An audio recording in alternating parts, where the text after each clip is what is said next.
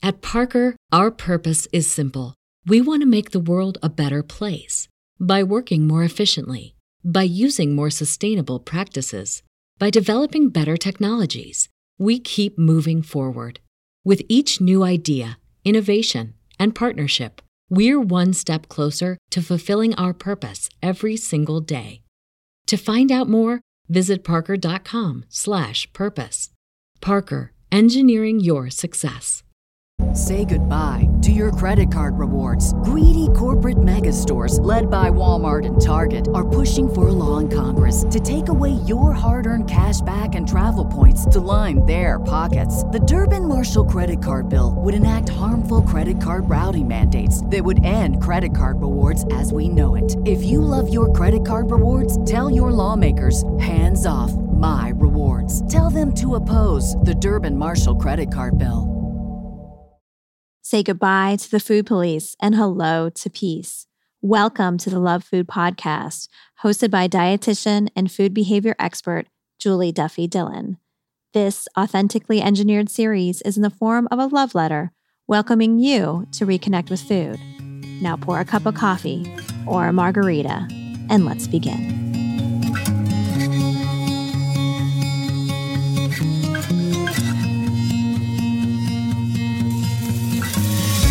Hi, and welcome to episode 144 of the Love Food Podcast. I'm Julie Duffy Dillon, registered dietitian and partner on your food peace journey. I'm so glad you're here. Thank you for connecting today. Do you have a complicated relationship with food? If you do, you're in the right place.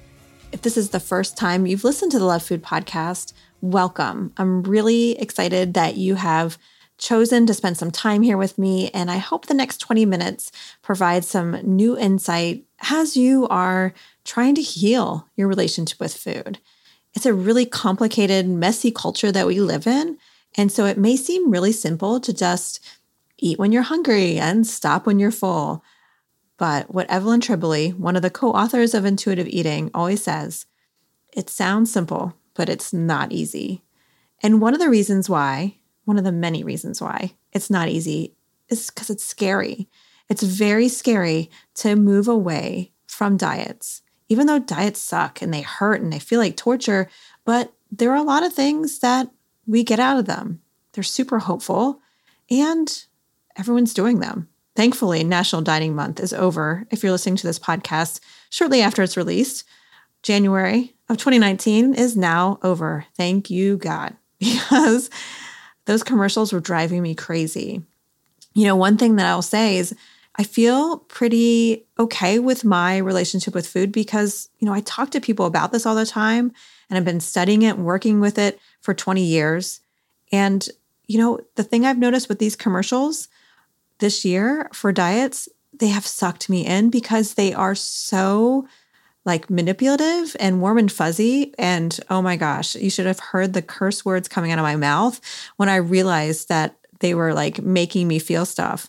And I just have to let you know that because I think it's really important to remind us that diet culture can be really sneaky and easily can manipulate us because of what it tries to say it's going to bring us. And I have a letter today from someone who is taking some really important steps away from dieting and is finding it at times it's really, really scary. And if you have a complicated relationship with food and you're trying to try something different, to move away from dieting, and maybe you're trying this intuitive eating thing, well, I think you're going to really appreciate this letter. You may even wonder if you wrote it yourself because it sounds so familiar. I know when I read the letter, I thought, wow, I have heard this from other people before, and I know so many people are going to relate to it. But before we get to this episode's letter, a word from our sponsor. This episode of a Love Food Podcast is brought to you by my PCOS and Food Peace courses. So PCOS, also known as polycystic ovarian syndrome, is a condition that basically, if you have it, you've been told to diet, to heal it or cure it or manage it, which it can't be cured or healed like people make it seem. And I really want you to know that you do not need to diet to manage PCOS. If you want to deep dive into what I'm talking about, I have a course that I designed for you that goes over all of that. You can find the details and all the details on the 12 steps towards food peace with PCOS at PCOSandFoodPeace.com. If you're a dietitian who wants to learn more about how I do this work, you can also check out the course I made for you at PCOSandFoodPeace.com/dietitians. And I have a very special February 2019 coupon for you. I have coupons every once in a while for the course, and for the month of February, I've decided to do a 30% off coupon. All you need to do is enter the code LOVEFOOD at checkout, and that'll give you 30% off. Super awesome. And that's for the whole month of February 2019. Have you heard of the social media advocacy platform Third Wheeled? Third Wheeled is a platform that raises awareness of eating disorders in LGBTQ+ communities. Started by a queer couple whose writing addresses the intersectionality of eating disorders and body image, including gender dysphoria, a queer identity, trauma, and gender identity expression. CJ and OJ provide a dual perspective of eating disorder recovery through the lens of a non-binary person in recovery and of a non-traditional family carer who just happens to also be a registered dietitian. So cool. CJ and OJ would love to work with eating disorder professionals on cultivating inclusive treatment for eating disorders in LGBTQ+ communities and are available to discuss training, webinars, and speaking engagements. You can follow them on Instagram, Facebook, and Twitter at Third Wheeled, or email them at info@thirdwheeled.com. So their website is thirdwheeled.com. You can get all of the links and everything in the show notes, so you don't have to worry about writing anything down, but I encourage you to check it out. Such an important platform, and I've learned so much to better provide care for my clients, and I encourage you to check it out as well. All right, enough of all that. Let's get to this episode's letter. Say goodbye to your credit card rewards. Greedy corporate mega stores, led by Walmart and Target, are pushing for a law in Congress to take away your hard-earned cash back and travel points to line their pockets. The Durbin-Marshall credit card bill would enact harmful credit card routing mandates that would end credit card rewards as we know it. If you love your credit card rewards, tell your lawmakers, hands off my rewards. Tell them to oppose the Durbin-Marshall credit card bill. Get ahead of postage rate increases this year with Stamps.com. It's like your own personal post office. Sign up with promo code PROGRAM for a 4-week trial plus free postage and a free digital scale. No long-term commitments or contracts. That's Stamps.com, code PROGRAM.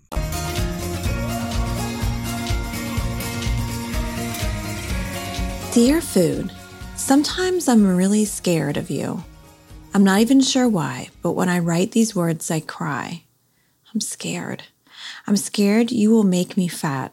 I already am, and pretty much always have been. I'm scared you won't help me with my PCOS. I'm scared you'll take over my body and not feed my soul. I'm scared if I eat healthy, I'll never get to taste the good stuff. I'm scared. I'm scared if I don't have you, I won't have my friend. I'm scared you'll abandon me. I'm scared you'll leave me. What does this mean? That the medication factor will be gone, and I'll be left hanging with no security blanket. Dear body, I love you. Let me feed your soul. Let me feed you. I want to take care of you. Dear body, let me be gentle and kind.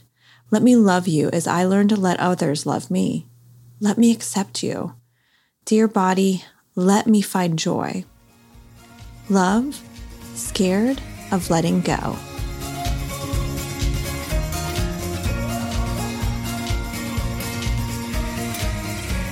Hey there, letter writer. Thank you so much for your note. And as scary as it was to write it, it meant a lot to read your words. And that short note, it has a lot of meaning. And I have a feeling many people who are listening can relate to what you were writing all about. And I do appreciate how this part where you are in your food peace journey is really scary. It is really scary because there is so much meaning as you're moving forward. And unfortunately, diet culture and fat phobia, those are two things that make this journey feel like a clean break, an all or nothing, do or die kind of situation. And as you reject that radical side of rejecting it is also acknowledging it, that you're going to be giving up some things. And I feel like that's part of why it's so scary. I also have a feeling I'm missing a lot of the scariness because of my lived experience, but that's some of the things that I'm hearing in your note and from what other people have told me along their journey. So, listener, if you can relate to this letter and you too are afraid that you're never gonna lose weight, or maybe you're scared of weight gain, you may wonder what this means. Like, why is that so powerful? Why is that so, there's so much investment in this moving away from dieting? Why is this part make it so hard and stuck? And there's a really big reason, big systemic, oppressive type of reason, is, people in larger bodies are treated differently in our world. They're not allowed to take up space in the same way that people who are considered to be an acceptable body size. When a person in a lower weight walks into an airplane, they never, ever have to worry about someone being offended next to them for taking up too much space. They can walk into any store and find clothes that are probably going to fit. And they also know that they can eat a meal and no one's going to be judging them. Their brain may be judging them. And maybe people like their mother. But for the most part, it's different when someone's at a larger weight. That's just a small portion of the things that in a larger body a person has to think about. And so that fear of weight gain, or that fear of not ever losing the weight, what that's acknowledging is that you're risking losing the privilege, risking the kind of ranking system that we don't talk about enough. And that is really, really life-changing hard. That is something that is radical, especially if you are in a larger body, because someone who is in a larger body not dieting is so radical just in itself. So, of course, that's scary. That's so fucking scary. That's giving up so much. And sitting in that fear is going to be different for everyone, but it's going to be also scary for everyone. And as the different types of bodies that we all inhabit, the more different complex identities that are marginalized that we inhabit, it's going to make it even harder. So for you, letter writer, I want to just send you a lifeline of, I can appreciate what you're talking about. Of course, I don't have that lived experience of being marginalized because of my weight. And there are many of us that are trying to dismantle this system, and we want you to join us. We want you to join us in this journey of helping to remove fat phobia in our society. And that sounds like such a minimization of what it is, because it's going to take generations to do, but we need you to help us.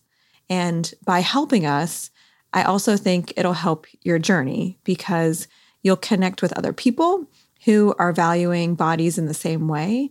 And you'll also get to see people in body shapes that look like your own, and doing the things that you want to do, and connecting in the way that you want to connect, and feeling free in the way that you want to feel free. And also not doing it perfectly, meaning at times still struggling, and being compassionate with that. I think that's one of the biggest parts of all of this, is the food peace journey is not linear. And I actually just read a quote by Anita Johnson on her Facebook page. I'm going to pull it up because it's so much of what I think about the food peace journey, the way I describe it, I think it makes it sound linear, and it never is.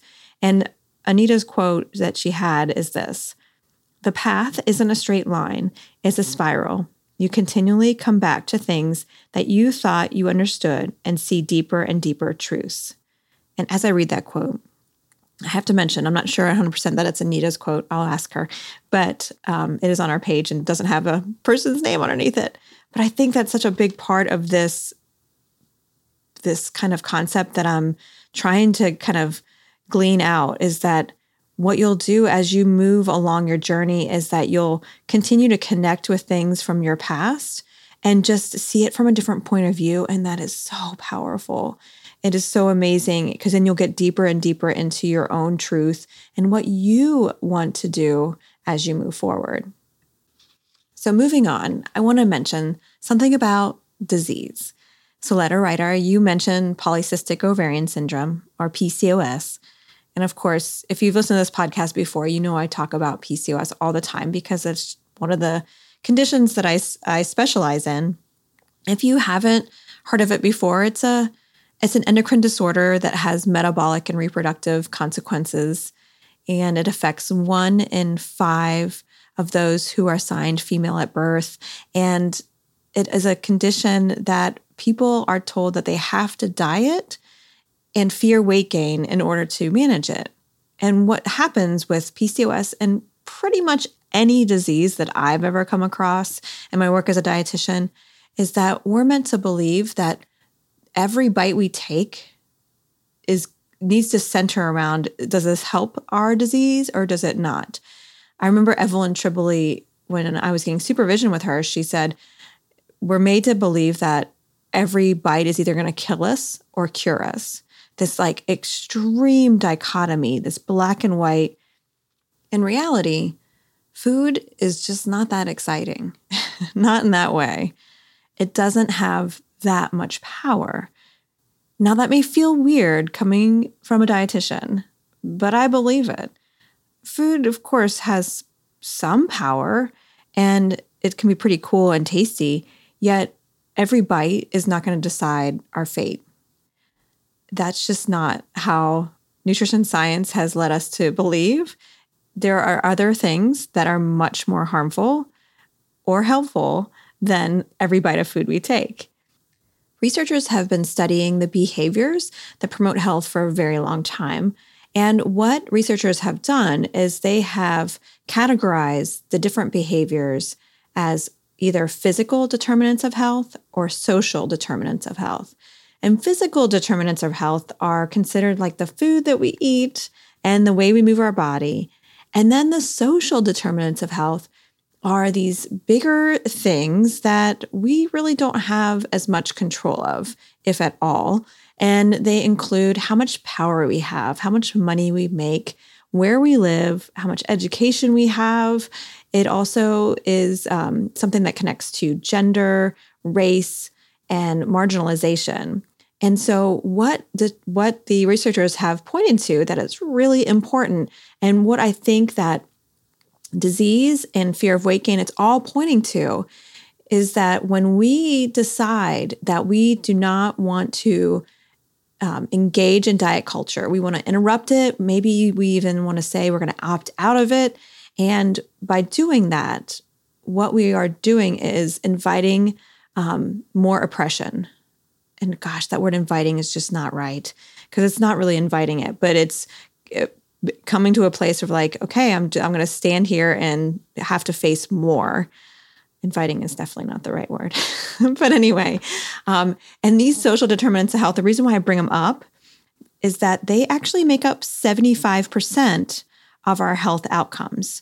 So what we choose to eat and how we move our body, yeah, that can make some impact on our disease. And for some people, it may have a huge impact on their disease, but it's probably because they live a life with very little marginalization.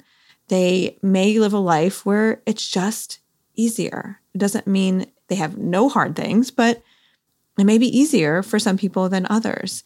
And when we really think about that part, I think that, how many fruits or vegetables I eat today is not going to be the most health promoting thing.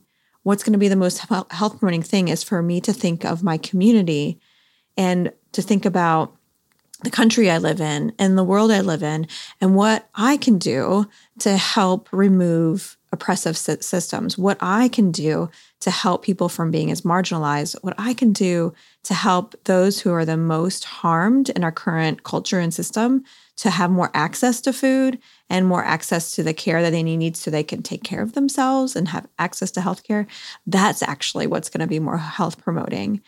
And so as you're trying to figure out how food's going to fit into your management of PCOS, I hope that that kind of point encourages you to take a step back and to think more about your community and globally and how you can connect to helping other people if you have access to ways to helping other people.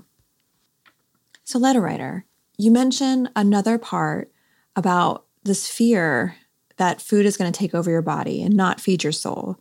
And that was really powerful to me because it connected me with the concept that dieting, when they're quote unquote working, they're robbing us of so much. And I often think about a person who has weight cycled, or maybe you've heard it called yo-yo dieting. They've been on a diet, then off a diet, and then back on a diet. And that just keeps repeating over and over again, which is the typical experience for someone who has been on a diet, is they've been on many of them.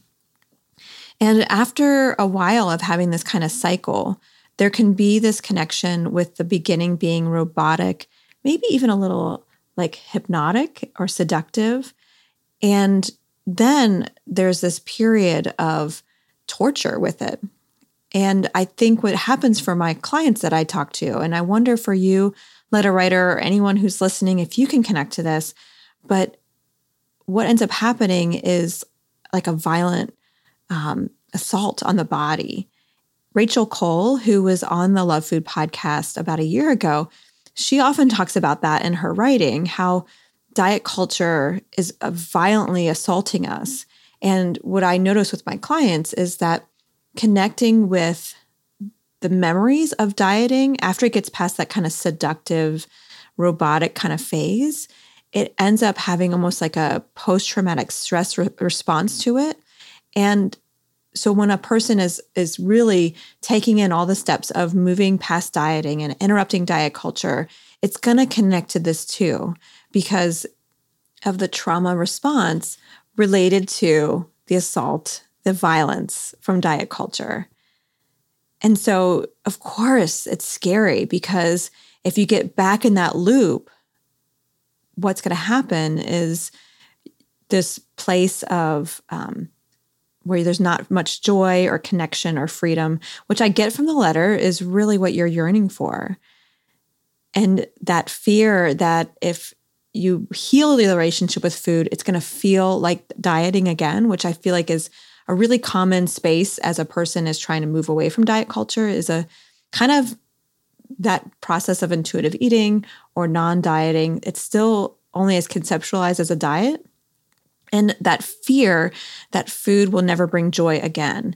And that's tapping into that really powerful, primal spot in our brain, that fear of deprivation. That spot in our brain is there because of excellent evolution.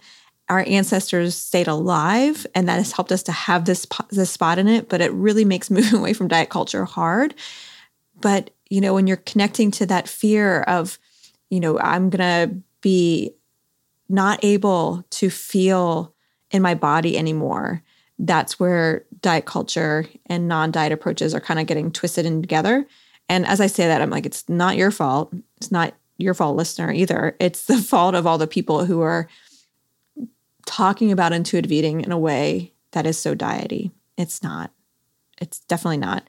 I love seeing Evelyn Tribole on Instagram. She's just joined a few months ago, and she talks so much about this. So if you really want to learn about what really is intuitive eating, follow her on Instagram. She's been a hoot to watch. She's really excited about being on the that social media channel, and so important to connect with one of the co-authors because they actually wrote it. So it's based on their work. So if they are saying it, I hope we all can believe it. A few more points I want to make that I think are super important on your food peace journey for anyone who can relate to this letter. I appreciate that as we think about healing our relationship with food, we may connect with that we won't need food anymore emotionally. You talk so beautifully about this in your letter, how food has been a soothing part for you, always been there for you, always been a friend. And if it's no longer like that, that fear that you won't have that medication to get through the really tough times. Here's the not so secret. It doesn't have to look that way. Food is always going to be there for you in that way. Again, I think through evolution and however we were made, food is designed to be soothing, to feel really good. Certain types of foods, like carbohydrates and fats, they release certain hormones to help us have that really good feeling. And I think there's a reason to it. And I think it's fucking awesome because when we connect to feeling good, we want to feel good. And so that keeps us eating and keeps us alive. Your food peace journey doesn't mean saying goodbye to using food as a way to cope. What the food peace journey means is that you have compassion for the ways that you survive, and that you have compassion and permission to use food in the way that you need, whether it's for fuel, whether it's for pleasure, whether it's to disconnect or disassociate. It's permission to use food however you need to use it. It's also compassion and permission to take your time, to find other ways, and also having permission and compassion when you need food, because it really can be the best thing for so many people. I can't really spend enough time on that point because I feel like it's such a vital part of this process. And so for you, letter writer, as you're moving through this, and when you feel that fear of like, what if I have to let go of this security blanket? I hope you can compassionately and gently remind yourself that this is not goodbye. We are in this together, and I can have access to you whenever I need it. Whenever I need it. Your body wants you to stay connected. And I think you and your body, how you addressed it in the letter, I think you and your body know what you need. You're the expert on what your body needs. I'm not the expert. Diet culture is not the expert. You are the expert. And the more you stay connected and have permission and compassion for wherever you are, the more you can connect to joy, connection, and freedom. I see Food has written back, but before we get to Food's letter, be sure to check out Third Wheeled, the social media advocacy platform that raises awareness of eating disorders and LGBTQ+ communities. Also, this episode was sponsored by my PCOS and Food Peace courses. You can get to all the details at PCOSandFoodPeace.com. If you enjoyed this episode of a Love Food podcast, I would love it if you could leave a rating, review, subscribe, or share an episode. Doing any of those acts of kindness really helps the show grow. All right, enough of all of that. Let's get to Food's letter. And until next time, take care.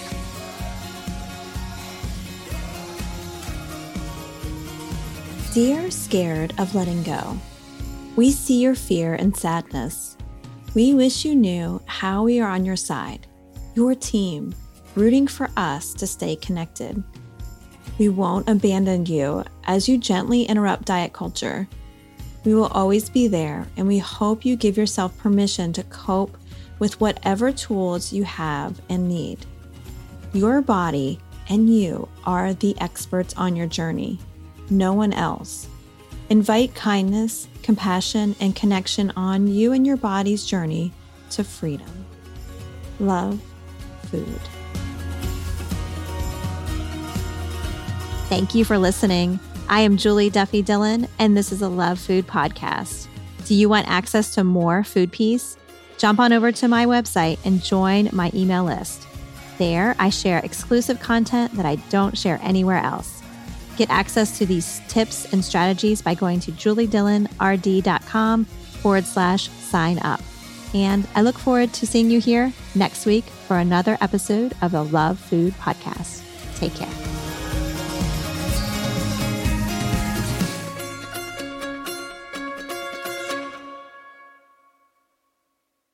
At Parker, our purpose is simple. We want to make the world a better place by working more efficiently, by using more sustainable practices, by developing better technologies. We keep moving forward. With each new idea, innovation, and partnership, we're one step closer to fulfilling our purpose every single day. To find out more, Visit parker.com/purpose. Parker, engineering your success.